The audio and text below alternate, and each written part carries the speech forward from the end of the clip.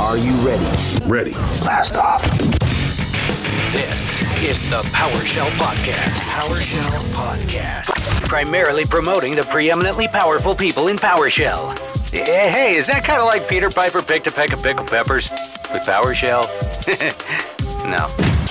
And now, here's your hosts, Jordan Hammond and Andrew Plaw. Hey everybody, welcome to the PowerShell Podcast. I'm Jordan. I'm here with Andrew. Hello. And we got a special guest, and he was very clear. He said, just call me Fred. He didn't want me to even attempt his last name. It'll be in the show title. You can read it for yourself, see if you can get that one. Hey, Jordan. Happy to be here. And thanks for taking care about that. All right. So the main focus we want on this one is security. We're going to start, but before we went there, we just wanted to kind of go over your background of PowerShell. Andrew's brought up a couple of the episodes that you were his original mentor. You're the one that helped him stand up and get ready for his first PowerShell conference back in 2018.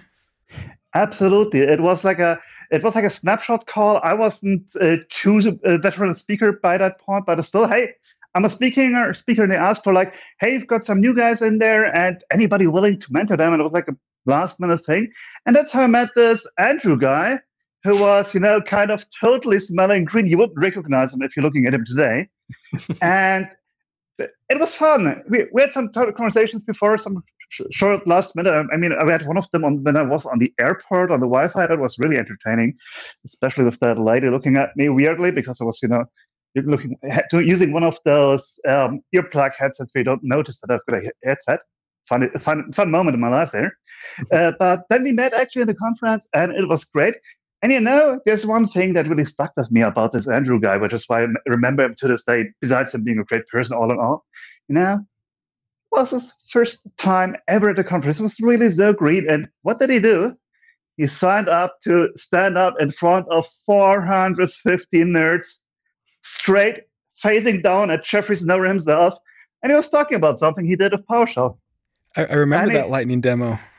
It was great. I mean, especially like how his shaking never got above the knee level. So it was really like pulling the shit together. I mean, imagine that. Your first time at a conference, your first time at a large audience, speaking up in front of the bloody inventor of PowerShell himself. So Andrew, was absolutely great meeting you there. And I'm very happy to see what you've done with that. And hey, now you're hosting me rather than even anything the other way around. So let's see how we'll take it today. Here we go. I recognized his greatness. That's why when we had this idea, it's like, well, we'll just bring in Andrew and I'll write his coattails to success. So far, it seems to be going okay. I've been writing Fred's because that thing I talked about at that first PowerShell Summit, that was a project that Fred gave to me. Like he had a module. I said, hey, is there anything I can work on? He gave me this kind of thing. He kind of fed me some of the answers, kind of led me, but I was able to contribute, and it was an awesome experience. And it really put, instead of a sour taste in my mouth, a really sweet taste that made me want to keep coming back for more. And so because of experiences like that, it reinforces the desire to like take risks and speak and do that kind of thing. So yeah, it's happy all the way around. But that's for the module PS Util. And what does that module do overall? PS Util? Oh, that's another fun history.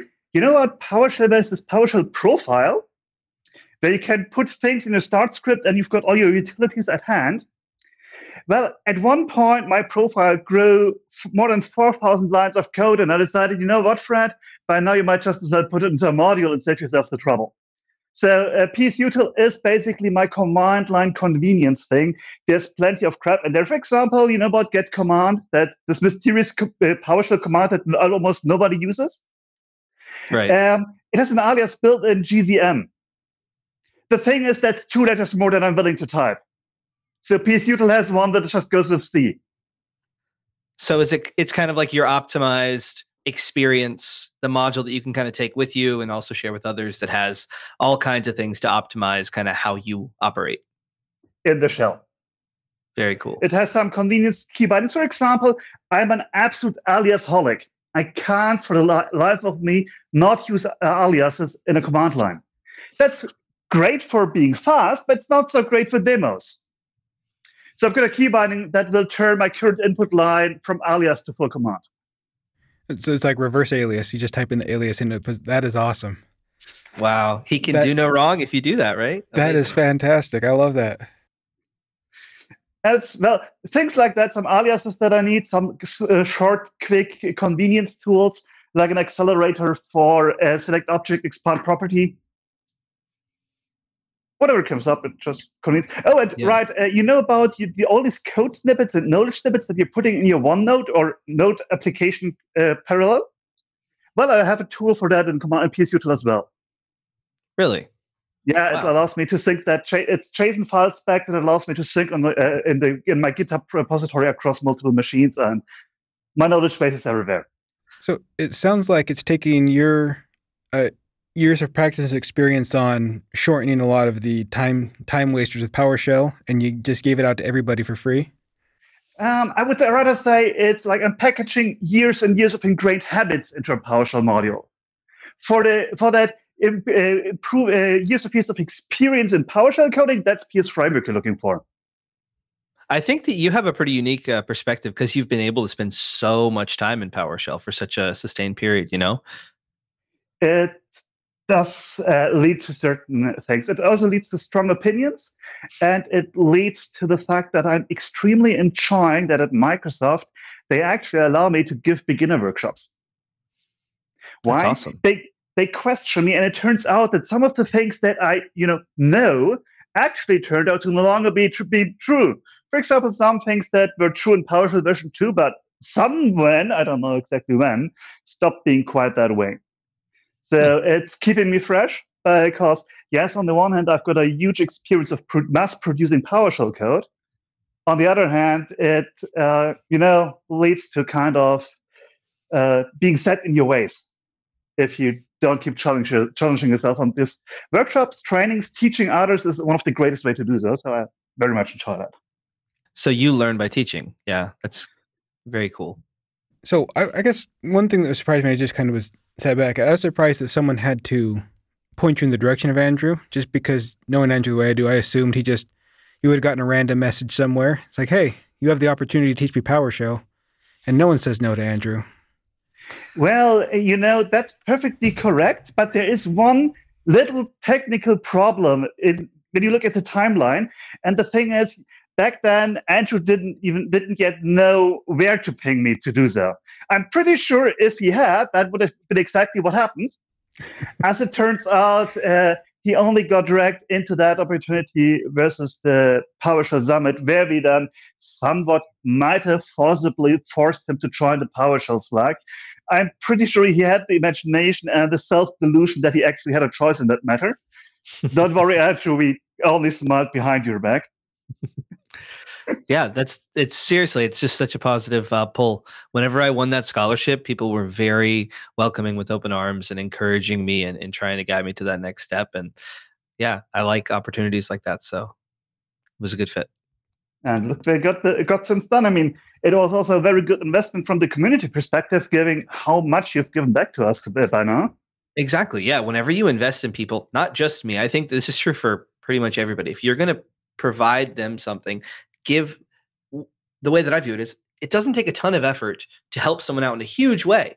That's a huge return on investment. And then long term, it could end up in some kind of situation like I'm in now where I'm kind of contributing in a different way longer term, or it could end up in another way where somebody may be internally to their company, keep spreading good practices and PowerShell and stuff like that. And it leads to great things for them and their organization. And that ends up helping people. And it feels good. I mean, you can speak to that, Fred. It was a good interaction for both of us. It's a kind of a nice little relationship. It was fun. I got new features. And by the way, in case you're wondering, Andrew, that command you wrote, I keep using that in workshops. That's awesome. Because let's be honest, the default syntax display works.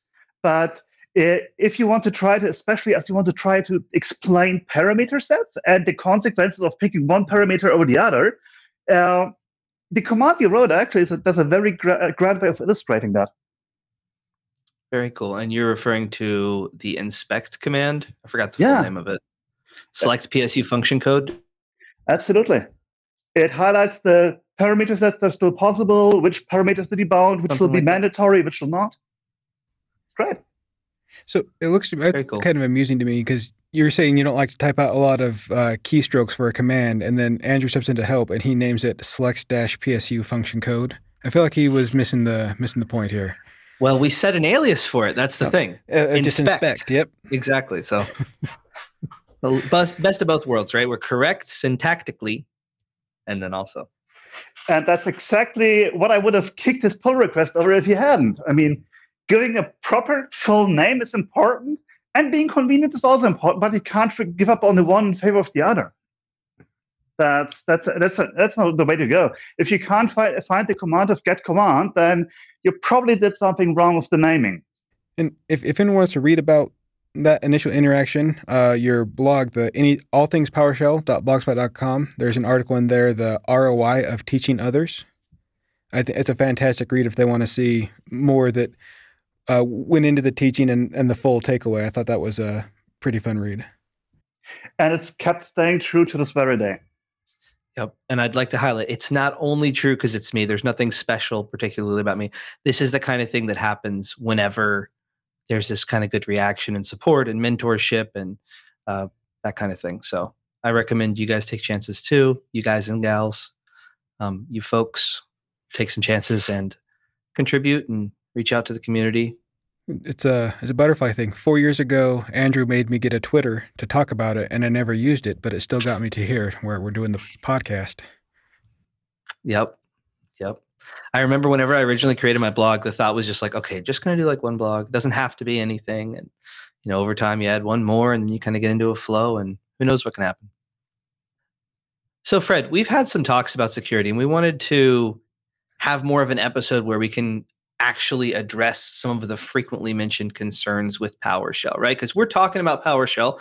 That kind of implies that, hey, we kind of recommend that you have PowerShell enabled in your organization. And for a lot of people, their gut reaction to that might be, oh, PowerShell, you mean the thing that's been used for all these hacks that I keep reading about in the news? What do you say to them? Well, this is a discussion that keeps coming up because, as a customer engineer working for Microsoft, that kind of question often ends up in one of our support channels, one of the way or the others. And inside Microsoft, then those support engineers or whatever is reaching out to, hey, who can address PowerShell security? And that often ends up on my desk. So we keep having that conversation. And there's a few points that we tend to have.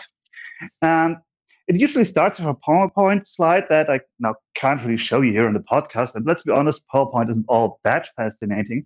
But we usually start with, PowerShell has the most security features among all of the Microsoft-produced Windows-based scripting languages out there. So you need automation in the current day, and this is the most secure that you can be. So why don't you do that? And they say, yeah. Some of them say, okay, sure. Then tell me how to secure it. But quite a few say, well, I want to shut it down anyway. And at the end of the day, it comes down to a very simple statement, and it is one of the best benefits of being part of Microsoft, is I can actually say supported or not supported, and I can tell you shutting down PowerShell is not supported. All capitalized letters, that you can't do that. There's several reasons, but one of them is that lots of operating system maintenance tasks actually use PowerShell in the background. So you're stuck with it, whether you like it or not. And if you're stuck with it, you might as well secure it. And there are fundamentally really three categories that we want to look at. Controlling what the attacker can use PowerShell for on a local machine. How to limit what they can do when they own the machine one. How we can limit what they can do with other machines in the environment. How we can prevent lateral movement. And the step 3, and this is where PowerShell is so much more awesome than most of the other languages out there, really, is how can we catch the attacker by what they're doing? Logging and analyzing PowerShell usage, figuring out what you're doing. And this is the main reason why I tell people, an attacker is using PowerShell, you should be thanking them. Go on your knees and thank them for telling you everything that they're doing to you. They're basically telegraphing all their punches. And you're complaining about PowerShell? So it seems to me that, I said this before, is PowerShell is not how they get into your environment. It's what they're using once they're in. Exactly. And if you have the proper settings there, not only is it logged better, but you can also use that to help secure. Absolutely. You can limit what they can do, very efficiently, very strongly. You can detect them when they're doing it, and you can enable your own tooling to help you react faster to whatever else they're doing. They say, hey, okay, so many attackers use PowerShell, but let's be honest, you can't go on the darknet and buy an attack software that bootstraps on the machine and then tries out 10 different languages, figuring out which one will work. PowerShell has never been the entry gate that the attacker used to gain entry into your network, onto your machine. It's just one of the many languages they might be using. And it keeps coming out the PSConf EU and at the PowerShell Summit, when some of our more security folks, consultants come in, they're basically saying, for our own tooling, we've moved on from PowerShell to C# or to whatever other language. It's far too easy to get caught with PowerShell. Yeah. So just to kind of simplify things for people who maybe are not that familiar with the security settings. So I think that you're referring to how PowerShell has really, really great logging once you have it enabled.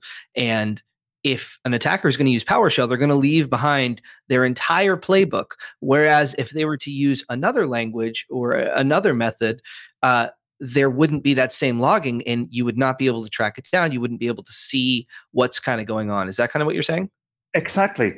When you enable script block logging, which is a group policy setting you can deploy to all of your machines, then every single piece of PowerShell code is being logged. You can then also deploy a certificate to have that logging be actually encrypted so that the attackers can't read what is being used legitimately on the system. And you can, of course, use Windows event log forwarding to forward it to wherever and then analyze it to FAPL. For those that aren't familiar with using the login and tracking that, Ashley McGlone up on Git has a Windows lab for testing PowerShell. Did I get his last name right? Ashley McGlone, yeah, I believe so. He did the presentation about 3 years ago at PowerShell Summit, like a hands-on PowerShell security lab.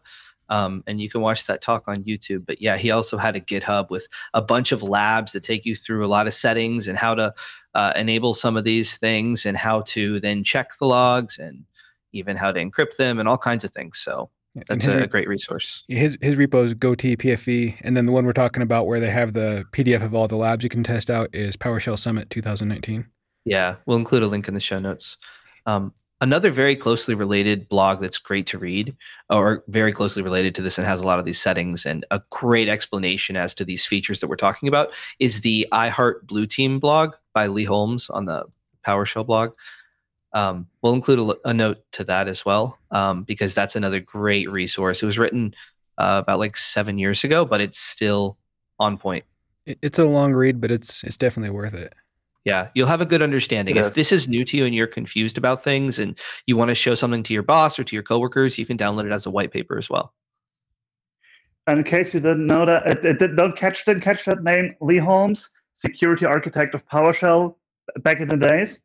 But now he's moved on role-wise, but he's pretty much the one that invented PowerShell security. Yeah, and he's done some great talks on some of the deobfuscation things and all kinds of stuff. Because, Fred, correct me if I'm wrong here, and I may be, but with this deep script block logging, once it's enabled, if people run like encoded PowerShell, so like that PowerShell code you see online that like doesn't actually look like it would make sense, but then they run it and it actually is code. With this script block logging, you're able to see what those codes actually do, right?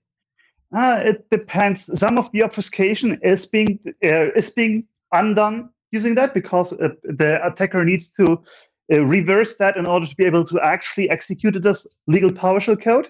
However, some of it is not deobfuscated because it's still legal without any changes. Only very, very, oh my God, how the hell did they write this? And in case you're wondering how did they write it, you need to look at Daniel Bahonen's GitHub because that's how they write it. Great security researcher. He's done some awesome demo on that, even if he is very fond of ASCII art. Very beautiful ASCII art, I might point out.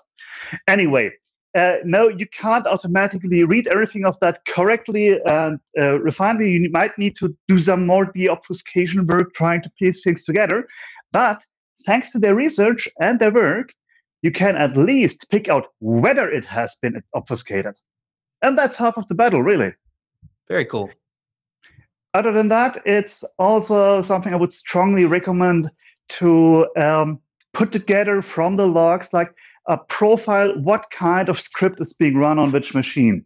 If literally every machine in your enterprise is running this same script, and it's living somewhere in the C Windows System 32, it might just be a system task.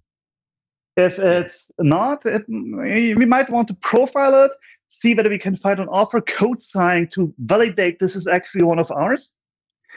But the easy part of the logging thing is setting it up to get the data. The real trouble, challenge, and long-term process that you need to live with is analyzing and generating signals from it.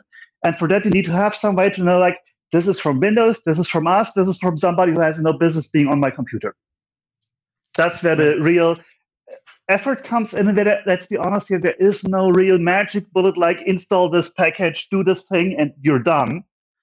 There is some work that I've been commissioned to do, which is going to take some time, but we will have some better analysis tools out there in the intermediate future. But even with that, you will still have to set up a plan, a system for yourself that works for you. And just to make sure I'm understanding correctly, so you would enable script block logging, which would log PowerShell execution and stuff like that to the event log. And then you would also configure event forwarding to then send all that log information to somewhere where you can analyze it and take it from there. Yeah, no, and a bit. Yes, I would forward it for all of the more relevant systems. The problem is when you literally do this on every single client, let's say we're talking about a company with 200,000 clients, right? You will pretty much be drowning in data. So for clients, I would instead go for individual random samples and client-side aggregation for profile building. So that a client, for example, does on his own generate what scripts are being run and then upload some like a file hash per script file that's being executed to a central location so we don't actually flood them. But let's say a script file with the following hash has been run 5 times on this computer in the last 24 hours. Okay, so you don't have all the noise, but you can still see the hashes of the scripts that are being executed in your environment. Yes, so you can still build the pattern, and you can have like one master. This script hash is the following script file, so you can still look up what the hell is the code. But you don't actually have to actively analyze the data centrally from all of the clients because the noise is going to kill you. Very cool. Thanks for that perspective. If you don't mind me asking, when it comes to like execution policies, that seems to be where most of the weakness comes from. Is people attempt to run things when they're testing, it doesn't work, so they just go and they modify the execution policy. So it's well, you just had to use that term, did you? Oh, is that not a good one? There is a very, very common myth in the world of PowerShell, and that is that execution policy is actually a security feature. No, it is a way to bully your admins into following process. Execution policy has never prevented a single attacker from running PowerShell code if they really wanted to. There's this great blog post, 15 ways to circumvent the execution policy. It's like your home you're trying to defend your home, and the attacker, you're trying to prevent burglars from coming in, so you put a stone on the lawn. That's the security effect of the execution policy. All burglars come at night. They might miss the stone, they might break a leg, and that just might save your day or night, as it be. Well, that's about the security value there.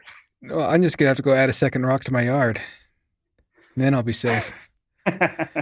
So this is news to me. I always thought that was a big part of it, but because I know if you set it on the machine or user level, then bypass runs on process level that overrides it. But if you set execution policy with group policy, doesn't that like get rid of the bypass option?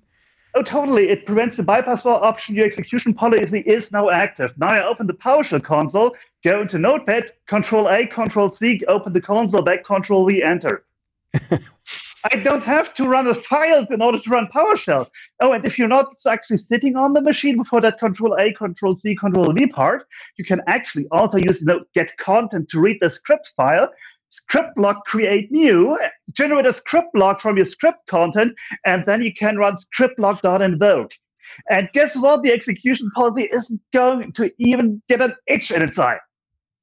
Well, I've learned something, because I'll be honest, I'm one of those that lean heavily on apparently something that doesn't matter. But But the rock in my yard is shiny, okay? It's a big shiny rock. It's like a cactus. All right, so what are we going to do instead? I mean, how are we going to limit what the attacker can do on a machine if execution policy isn't exactly going to save our day? The thing that we're looking for here is something called constrained language mode. CLM, constrained language mode, is that security feature that we all love and enjoy at Microsoft, because for a corporate devices, we happen to randomly get that enabled. And if you're a PowerShell dev and getting that enabled is not the best thing that can happen to you. So what the hell does that mean? When we use technology similar to AppLocker or Windows Defender application control, you can use third-party application that does the same thing to get the same effect, but those are the two Microsoft products that enable it. And you prevent scripts from running for the user. Then the PowerShell console is entering a state called constrained language mode. Language modes were introduced with PowerShell version 2 because we needed something for that new Exchange remote management, because if we want the user to connect to PowerShell remoting on Exchange and not enable them to own the Exchange server, we need to restrict what they can actually do on that PowerShell remoting endpoint. So we added a new session option to restrict the language features available. In case of Exchange endpoints, that's called the no language mode, and you can do nothing except for running the codes that gracefully allow you, which worked fairly well in that regard. And constrained language mode is a similar kind of thing. It's not a no language mode. You can still do things, but you can't do everything. For example, you can't use most of the .NET system. A few classes are fine to use, but you can't just use whatever .NET or Windows API thing or all of the other system internal that would allow you to work around the problem. Trying to, invoke the download of a web client from the internet and invoking the code, it's not going to lead to a happy experience here. We did an analysis over known malware that used PowerShell, and more than 99.9% of all known malware code using PowerShell would not run in constrained language mode. Wow. So this would really, if you were able to get this enabled in your environment, really limit a whole bunch of the potential nasty things PowerShell could be used for. Absolutely. And here's the next good thing. Constrained language mode doesn't count for everybody. If you, code sign your script and you whitelist that signer certificate, and your client machine actually considers this a trustworthy publisher, then that script file that you're running is not constrained. Or you could whitelist, C program files, Windows PowerShell modules, and all the formerly installed modules are fine. You could also whitelist everything, wildcard path, for the local administrators group. That means every process that you're running as administrator is exempt. Wow. So on first sight, constrained language mode sounds like, oh, wow, that sounds like something a really good organization would do, but we can't afford to do all, we need to actually still do some stuff. But actually, there's ways to kind of securely still run your scripts that actually do things that maybe wouldn't normally be allowed to be done in constrained language mode. So there's still hope to use PowerShell for all the things still. Absolutely. You can enable your administrators to still do their work, and you can block what regular users can do with PowerShell in about 5 minutes of administrative effort. And with AppLocker, there's actually a preview mode where you can only even check in the event log whether something would have been affected. See, that's the big one, because when you first said like a lot of the .NET libraries aren't available, I know especially at our company here, there's people that lean pretty heavily into, if they can't find it innately, they call the library. So being able to set this up and then give them the ability to still use that is, I think, a big one. Because at first it was like, this seems limiting for those that use it, but it's not the case, as long as you're signing properly and approving the right people. Absolutely. Oh, and there is one more thing you need to do to make this work. This is a very hard limitation. And that is, you need to enforce that only PowerShell 5.1 or later is allowed. You can, it works the same way for PowerShell 7, but if somebody uses PowerShell version 2 or PowerShell version 3, they don't know constrained language mode. And this is the next funny thing. Many people believe that they have disabled PowerShell version 2 by uninstalling the Windows feature. You don't. What's the appropriate way? The thing is, what you're disabling is the dash version 2 parameter on PowerShell.exe, which is nice. It's an improvement already, because let's be honest, who wants to still use PowerShell version 2? Have there been improvements since 2? Some few, slight. I mean, I have been in purgatory. I have been forced to use PowerShell version 2 a few more years than would have been humane. And I'm still wondering whether I should sue my previous employer for violation of the Geneva Convention. But probably not going to work out the way I was hoping. So moving on, yes, there is some improvement to usability and especially security. And the thing is, PowerShell is not PowerShell.exe. PowerShell is not PowerShell_ISE.exe. I can run PowerShell in Notepad if I want to. What you need to do is just inject the proper DLL file into Notepad and you're good to go. By the way, if you find that DLL in Notepad.exe, you might be having a problem. Anyway, it lives in system.management.automation.dll, and you can get a perfectly fine, fully assigned by Microsoft version of that for PowerShell version 2, copy paste it onto the target machine and run PowerShell version 2. Unless, of course, you blacklist the DLL with the name system.management.automation.dll for versions lower than version 10, which is a publisher block rule that you put onto your control policies. Wow, that's great to know. I have learned things in an avenue I hadn't even considered before. This has been awesome for me. I know I'm supposed to be hosting, but I'm just sitting back and learning right now. This is awesome. That's very cool. Okay, so just to clarify, it may seem like you can block PowerShell in a lot of ways. PowerShell version 2, right, which would bypass all this constrained language mode, all these great new features, deep script block logging, all of it.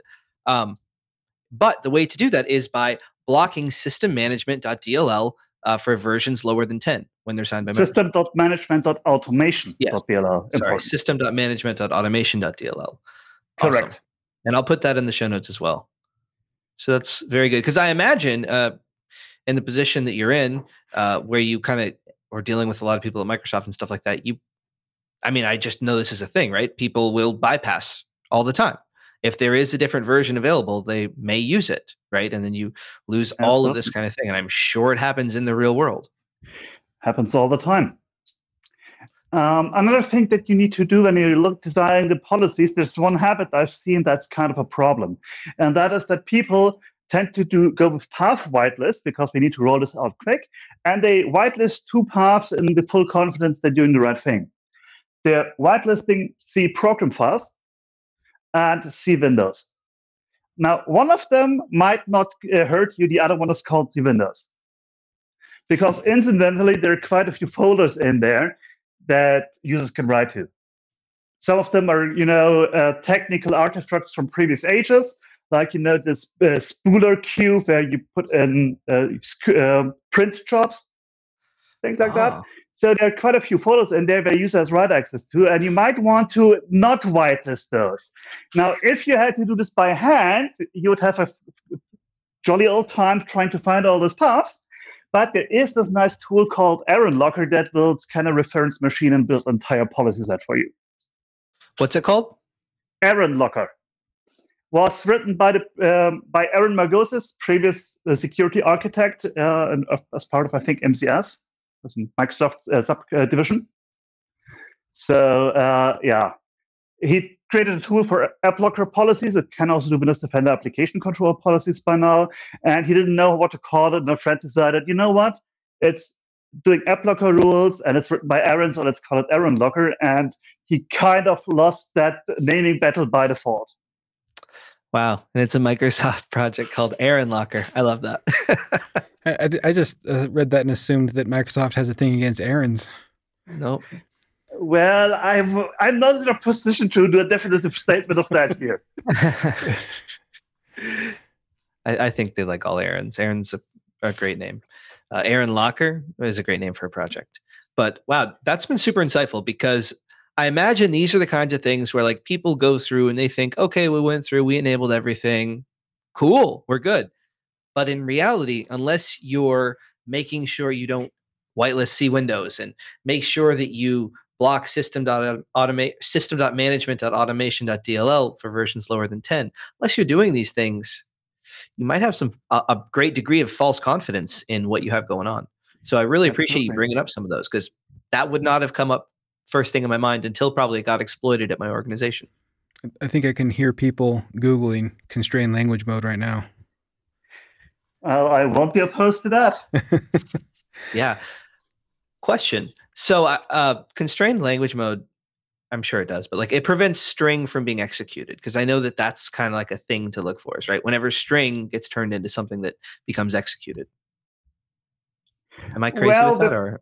Depends on how you do it, but generally it's okay to execute a string as long as the string itself is also running under constrained language mode. Okay. And that's the key thing. In constrained language mode, it blocks almost every single thing you can do to run untrusted code in trusted context. You will find that problem when you try to dot source a trusted file inside of a non-trusted context. Well, the other way around. Yeah, those usually go bad. Oh, and by the way, if you're writing PowerShell modules, which I know some in our conversation here are doing on a frequent basis, there's one architectural decision that is not only a horrible design that you should never have supported and should be pointed out to everybody who does it. It actually breaks your PowerShell module in constrained language mode. And that is if you're exporting a wildcard. If you want your module to work, even if you whitelisted and everything, if you want your module to work in constrained language mode and wanted to have more than a single file somewhere, you need to not export wildcard. You need to explicitly list the commands, which you should have been doing for ages anyway. Yeah, okay. And just for anyone who maybe hasn't written a module, whenever you write a module, you have a bunch of commands in it, and there's like a module manifest file where you can put all of the commands in your module. And this is helpful so that you can just look at PowerShell can look at one file to kind of see everything, right? And if you don't put that, you could put a wildcard, which just means everything, right? But that's a little bit lazy. And apparently, as you're saying, it won't work in constrained language mode. So definitely don't do that. And your modules, make sure to name the functions to export. Yep. All right. Other than that, we do have one more feature for preventing code execution that you don't want to allow on the local machine. And that is available on Windows starting Windows 10. It's called Anti-Malware Scan Interface, or AMSI. Now, what this thing is, it's a close relation to script log logging. What it does is it takes the script log that you're about to execute, and rather than sending it to the event log, it sends it to the local antivirus. And if that local antivirus tells PowerShell this is a bad idea, PowerShell is going to tell you, well, this script log, it's probably not safe, so raise your middle finger and no way I'm running this. You know this red stuff on the screen that always scares your children when they look at what you're doing? That's what happens when AMSI doesn't like your code. For example, if you try to run on a default Windows box PowerShell Empire on, PowerShell 5.1, PowerShell Empire is kind of like a demonstration proof of concept for a tech botnet control framework, simplifying things here. Anyway, it's a well-known thing that the antivirus should be blocking, and if your antivirus supports AMSI, it's going to tell you PowerShell console that this is not good for you. And now there's no do it anyway button. Now, here's the important thing. Not every antivirus vendor supports it equally. Now, if you're using Windows Defender, that's of course covered. If you're using a third party, check with them. And if you're using a third party antivirus and you're responsible for managing that antivirus, you might want to check the documentation, whether they do it by default, whether you need to enable it, whether you need to pay an extra license or whatever. Not my call there, but make sure your antivirus actually supports that. And just make sure I'm understanding. So the AMSI is an anti-malware scan interface that was released in Windows 10 that allows like Windows kind of locally, Windows Defender, I guess, to scan the scripts before they're run. And if it's a malicious thing, or if it detects it as being malicious, it will prevent execution. Yes. Very cool. And the thing is, it's not just Windows Defender, it's whatever active antivirus decides to tie into that. Because it's an interface, right? So whoever can plug into the interface. Yes. Very now, cool. There's also another interesting software I've seen out there by Iron Man software. that allows you to basically custom police of what command is allowed to run on your machine, like blacklist individual PowerShell commands through that MC interface. Wow. So you could even implement your own client that validates and logs. I'm sure everyone now is feeling more secure and safe. So thanks to Security Blanket. I felt like, and this was my fault, we dove into security before we got to highlight a lot of the other contributions and modules you have, and I just figured we for sure want to give people a chance to see everything. So you said you have one that's newer or coming out that's with the PS Azure Migration Advisor? Oh, that's a fun project that I've been tasked to do for a customer, and it's an absolute demonstration of there's no kill like overkill. They actually paid me to really over-engineer this thing, so I'm absolutely awed by what I can do and how it does. I'm happy to break more about some of the details, but here's the key thing. There are two PowerShell modules that some people in the world are using. It's called Azure. One of them is called Azure AD. The other is called MS Online. Both of those are Microsoft modules for interacting with Azure AD. The thing is, they're both using the good old Azure AD Graph API rather than the Microsoft Graph API. And the Azure AD Graph API is being retired, currently planned for the end of the year. And as far as it's currently looking, I would not hope they get an extension. And that means every single PowerShell code that's using a command from one of those two modules needs to change the way it works. You need to use different tools, especially something from Microsoft.graph. There's for most of the things, there's a corresponding command. Some of them don't map perfectly. Some of them don't have a command but have an API surface, so you need to custom invoke REST method something. And well, you need to do that migration, but you know how admins work. I've got a problem. I'm going to Google or Bing for a solution. I find a blog that is 2 years old but has that solution.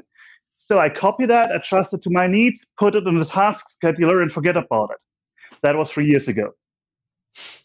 By now, that blog post is maybe still there, maybe it's offline. The blogger has stopped blogging 2 years ago because life moved on and he didn't have the time anymore. And well, you really have no idea about the script anymore. Hell, actually, don't even know the script exists anymore until somebody tells you some sync or something doesn't work anymore, and you need to investigate what's happening here. So now you need to first find all of your scripts that you need to fix. Then you need to figure out how to fix every single one of them while you're still busy in your workday and possibly not even all that good at PowerShell. You just stole some snippets and did that, or your predecessor did that. So you're standing there and thinking, thank you, Microsoft. So I decided, well, that's a bad situation. A customer decided, hey, Fred, build me a solution for that. So what we've got here now is a scanner that you can basically do a recurse pipe to scan whatever. I keep forgetting the name of the command. And then export CSV, and you get an entire marching list of what to do, which file, which line, which command, what should it look now in the future. And if you don't know what, or have some special thing, we can't just provide some text, some intelligence, some advice on how to do that. Wow. So that seems quite timely, right? Because we only have till the end of the year. But so if you're using the Azure AD or the MS Online modules, those are going to be moved to Microsoft Graph, and your module will take a script file, analyze it, and kind of tell you what needs to be changed or kind of point you in the next steps. That's huge. Exactly. I really hope that if you have scripts, if you're using some Azure AD stuff, check those scripts. I know that at my previous employer, I have some that will need to be updated. So I will definitely be reaching out to them to let them know about this.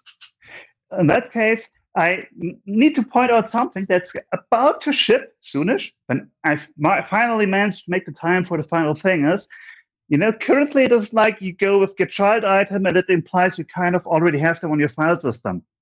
But what if you've been a busy beaver and have been a good guy and putting all of your code into source control?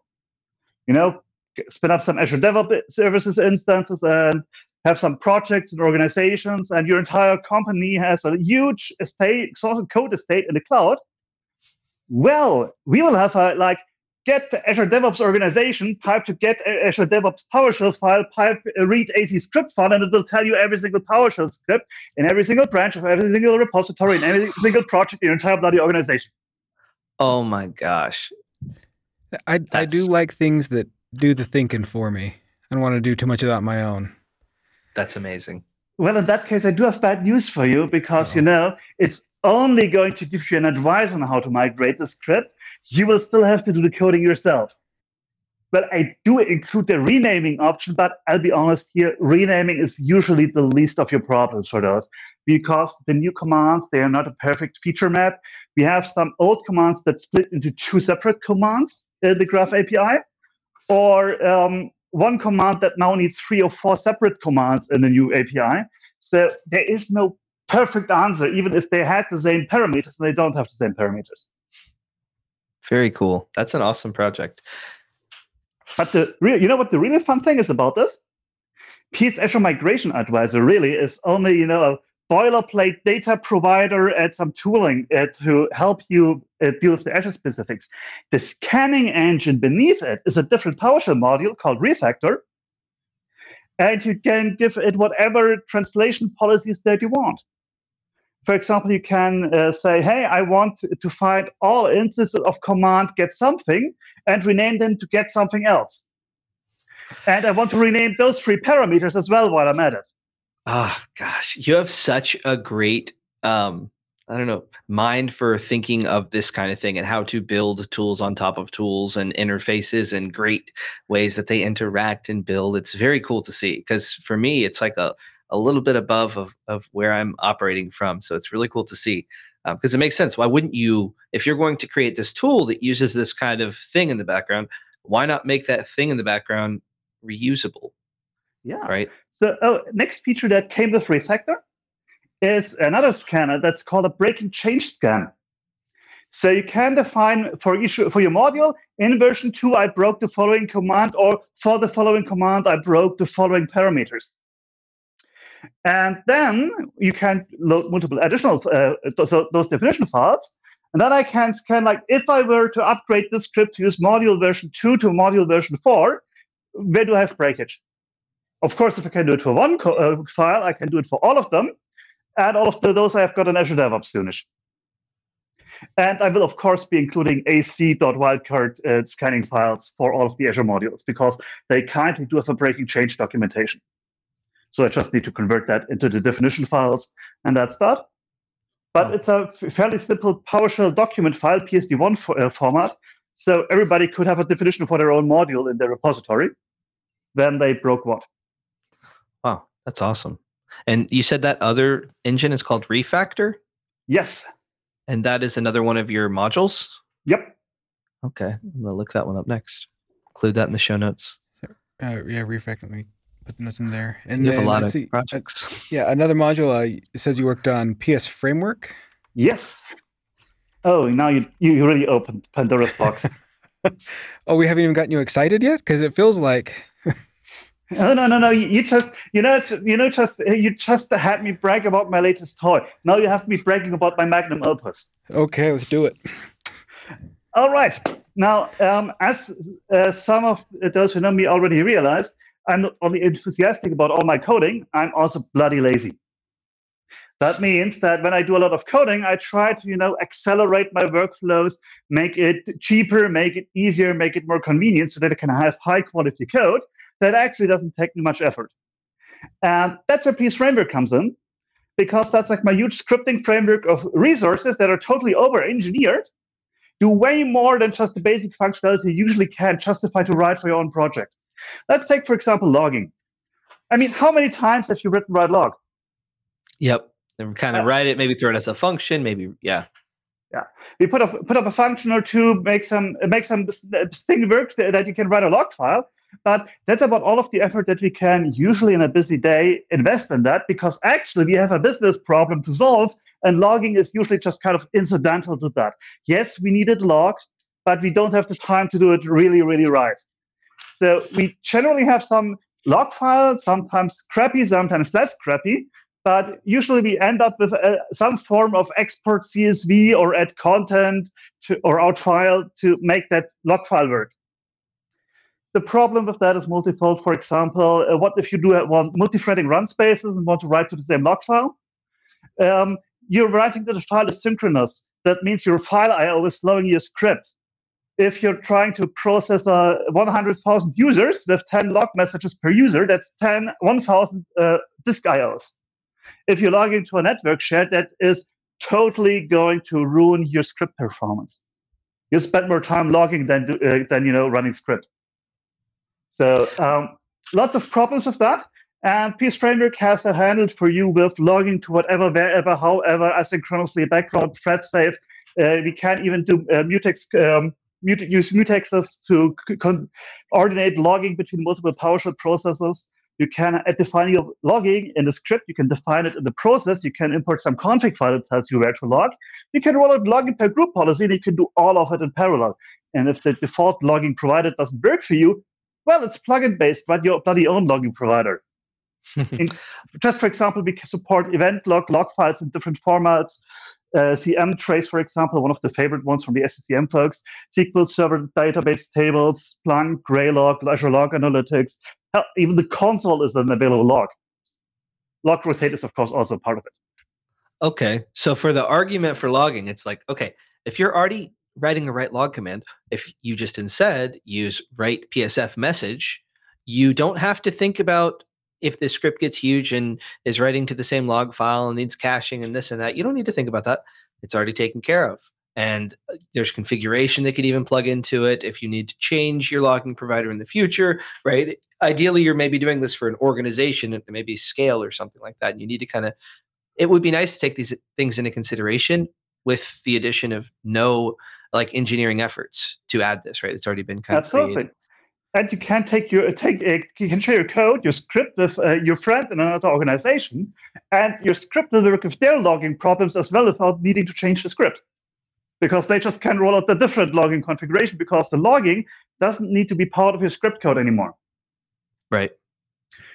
Other than that, it includes a lot of other everyday and not quite everyday solutions to make your script code better. For example, tab completion, dynamic tab completion. It's a built-in feature to make that a lot more convenient, and you can have also a dynamic validation, like a dynamic validate set only without paying the penalty of having dynamic parameters. Don't be using those. I will know. I will get here. No, silly jokes or duck jokes aside, it provides a way to do tab completion and generate the data, and it also includes the capability to cache tab completion data.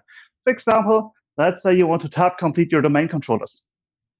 I mean, that's a great thing. You don't want to hardcode your domain controllers into your code because you might have multiple domains. But once you are in the environment, odds are these domain controllers aren't going to be changing all that frequently. So caching them for 8 hours and not incurring the data gathering penalty every single time you tab complete kind of makes sense. It definitely does. Especially, I know I haven't worked at a huge org, but even at a small org, I worry about querying things too much. And imagine at a larger org, I would be happy to set limits on how often we're querying for things like that. Very cool. Yeah. So I do have a question with the keeping the history of the tab completion. Does that at all impact, or does it work with the PS read line where it does the IntelliSense thing where it automatically kind of helps with commands based on your previous history? Or are those compatible, or does it have to be a different run case? Actually, the new PS readline features are working complementary to that. Oh, that's fantastic. When you do tab completion in the current predictive intelligence thing, you can either trigger predictive intelligence or you can trigger default intelligence. I also think there was some where you can have both in the same menu, but they're clearly separated where you get the intelligence from. So the two systems don't collide with each other because my system really ties into the default tab completion, and that would have been broken as well. By the way, also PS Framework tries to support PowerShell version 3, not just 5. And I got Jason Shirk's agreement to include his tab expansion ++ core infrastructure that was baked into PowerShell 5.0. So if you install PS Framework in a PowerShell version 3, you get the same tab completion that you only used to get in PowerShell 5 and later. Cool. Not the predictive intelligence story. Very cool. There's also there's plenty of other features in there: dynamic configuration management, parameter classes, simple utilities such as select PSF object that allows you a lot more fluid use than select object without having to use all of these nasty hash tables. Simple improvements for existing commands. Even the convert from PSF array that flattens your data structures before exporting to CSV, so you don't get a system.object open square bracket closing square bracket. Oh, whoa, data. Hold on. Wait a minute, because I know that happens a lot. Whenever you're working with some kind of object and you export it to CSV and you just see the name of the type of object, you don't see the data that you saw in the console. So what was the name of that command? Convert from PSF array. Just put it in between, and that's that. Wow. I don't know if you've had that, Jordan, but I can recall it on so many occasions. And I recall also before I was a little bit better at PowerShell, that's a bit of a showstopper at times. That's a bit confusing and frustrating when that happens. When you export and it doesn't have the same data of what you see that prints out, that is, having a single command to clean that up would have saved me so much time. Yeah. Well, there you go. I wanted to ask you about the configuration just a little bit and some use cases for it. Looking at your documentation, which is awesome, psframework.org, check it out. It looks like you're using it, for example, set PSF config to set mymodule.mail.server. So you're setting the configuration for the mail server that would then be used in a script, for example.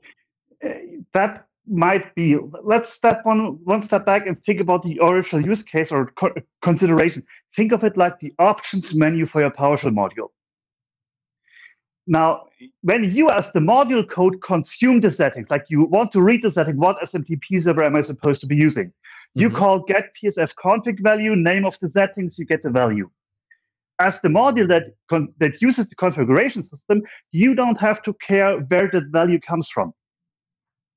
Now, inside of your module code, you declare a manifest for this is my setting. They will provide the name. You can provide a default value. You can put in a description, validation, some kind of reaction you want to happen when somebody changes the setting. And a few more other metadata. You can define that in your module. So when somebody runs get PSF config, not config value, but get PSF config on the console, they can get a table with all of the settings and a description of what each setting does.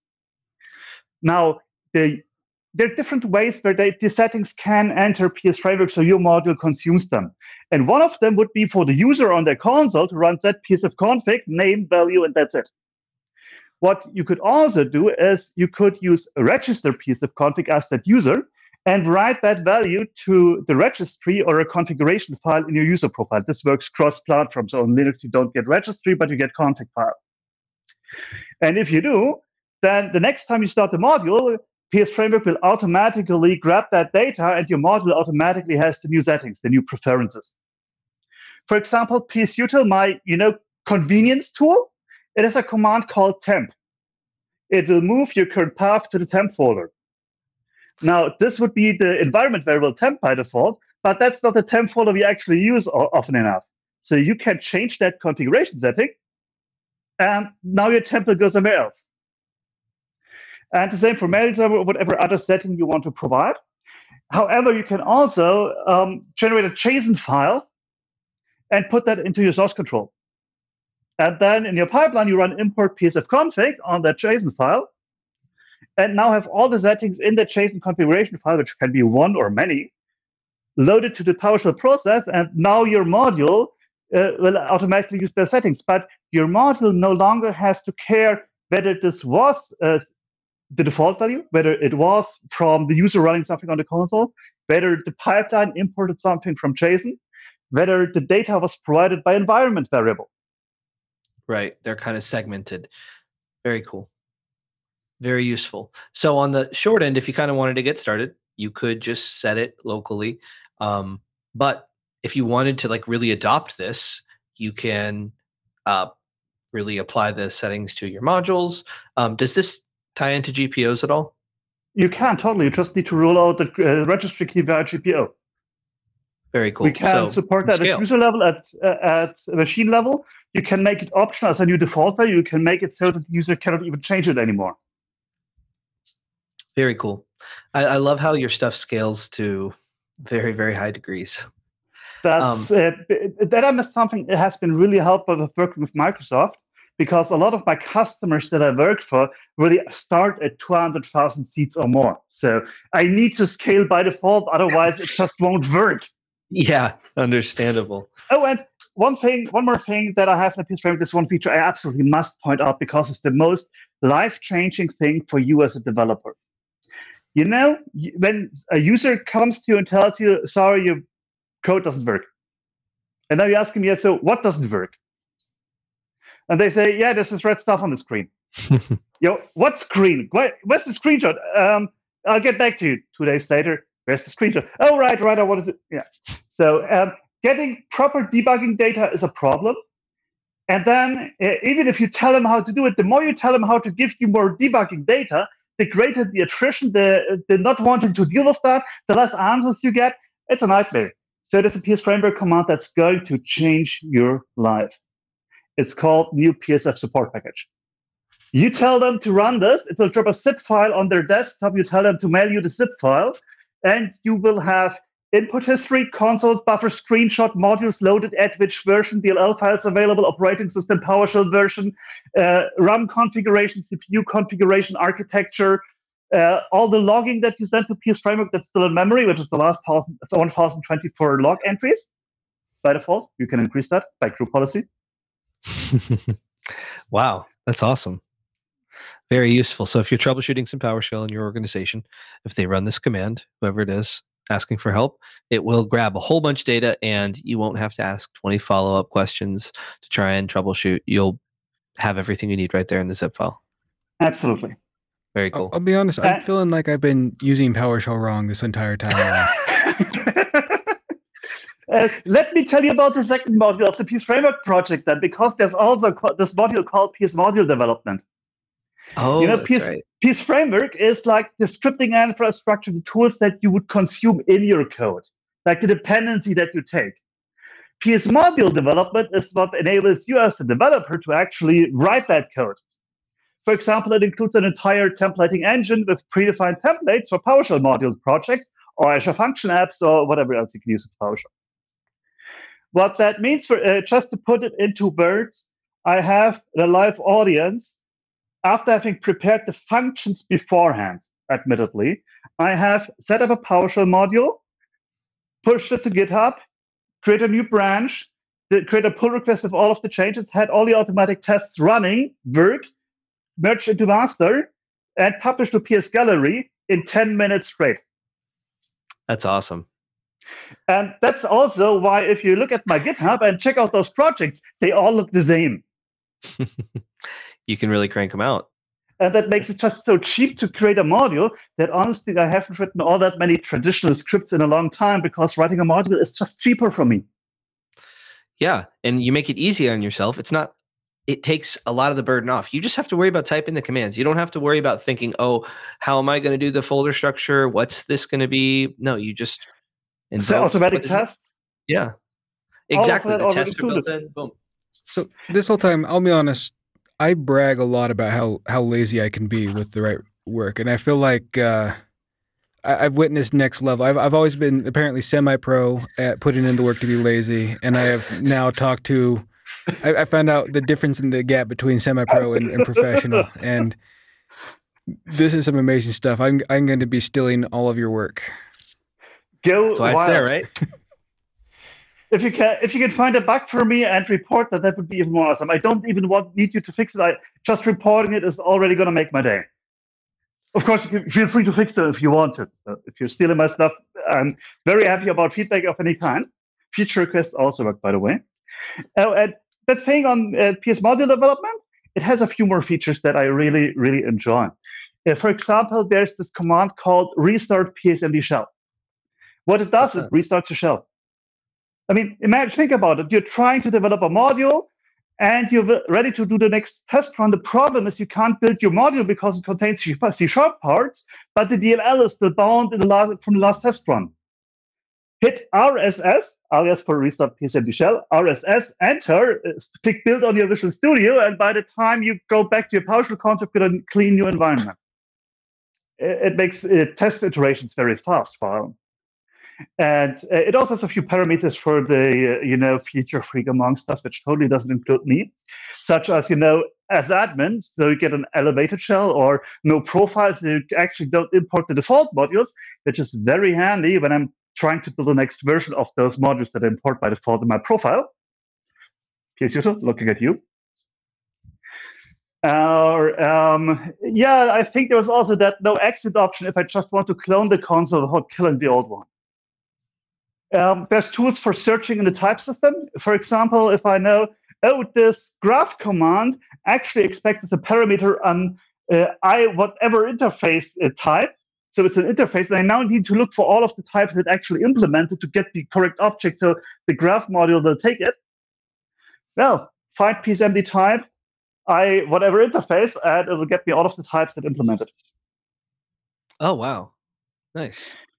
Or get PSMD assembly if you want to know what actual DLL assemblies are loaded in your memory. And then there's this thing, there's about the module called invoke build or Saki? Yeah, I'm familiar with those. Well, there's also a PSMD build system. There is one key difference between those. And that is the Saki or the invoke build, you're kind of expected to write your own build logic. I don't. Think of the PSMD build kind of like the extensions that you got in Azure DevOps or on the GitHub Actions marketplace. You can get your pre-built action and just configure it. Same thing for here. You can set up you can configure an action, connect PS session to the following virtual machine on localhost using those credentials. Then you use that PS session to deploy 5 different modules to that virtual machine, and then kill the remoting session. And once you've got that set up in config, which is a short PSD1 file or JSON file, all you do in your console is click build, and the latest version is deployed to your test environment, and you're ready to roll for the next test. Wow, very cool. So now I've got these workflows for 2 of my key projects that I'm working on. I've got them on my work machine in a folder. I just select the one that I'm working on this week. And when I'm ready to, for example, test the new iteration of the Active Directory Management Framework, I just hit build and switch screen to the virtual machine interface, and I usually already have the latest version ready to rumble again. Wow. And Fred, I'm looking through your repositories. It sounds like you even have a lot more projects. I think we'll have to have you back at some point to chat about some of your other stuff you have. I am currently at about 200 repositories on GitHub. Almost all of the modules. Heck yeah. Honestly, so when we were already talking about a few other projects, one of them I want to point out, kind of the advertisement plug here. I also maintain the Active Directory Management Framework, which kind of allows you to architect your entire Active Directory topology from schema extensions and default permissions, site topology, down to individual permissions and organization units, group memberships, that kind of thing. Put it into source control and then test your environment, whether it's in the desired state or not. And in opposite to regular desired state configuration, you can cherry pick which changes you want to apply. If you are interested in that kind of thing, I can only encourage you to join us this June in Vienna for the PSConf EU, because I will 1 hour brag about only that toy. That toolkit and infrastructure, and you totally want to see that. I'm totally not thinking about it as a toy, definitely not, but it's fully documented under ADMF.1. Okay, so what was the name of that module? Was that monitoring.active directory? Nope. Or is that Active Directory Management Framework, or ADMF. And is that under your GitHub, or is that? It's an organization that I own. So you can find on my GitHub, check out the organization I'm part of. One of them is called the Active Directory Management Framework Project. Or you can just go to admf.1. You get the website with the video and all of the documentation, because you've got everything documented. how it works, what we can do, and how you can generate the data from PowerShell from an existing Active Directory, at least for some of those. It's kind of not intuitive or easy to code for some of the features. So the get it from your AD doesn't work everywhere all that well. Wow, that's awesome. Honestly, we should maybe have you back and go on a deep dive on some of that. Especially is that one where there's non-standard, there's gotchas for that one. I think that'd be interesting for people that are adopting it to get the inside look. Well, as you found out today, the problem is not getting me to start talking. So always happy to brag about my toys.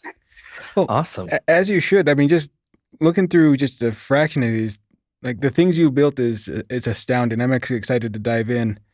We'll make sure we'll capture all of this into the show notes so people have links they can click on. They can get there to research on their own. And there's no better way to learn. I mean, you learn by teaching, but if you're like me, you learn by importing the module and start playing with it and see what you can do with it.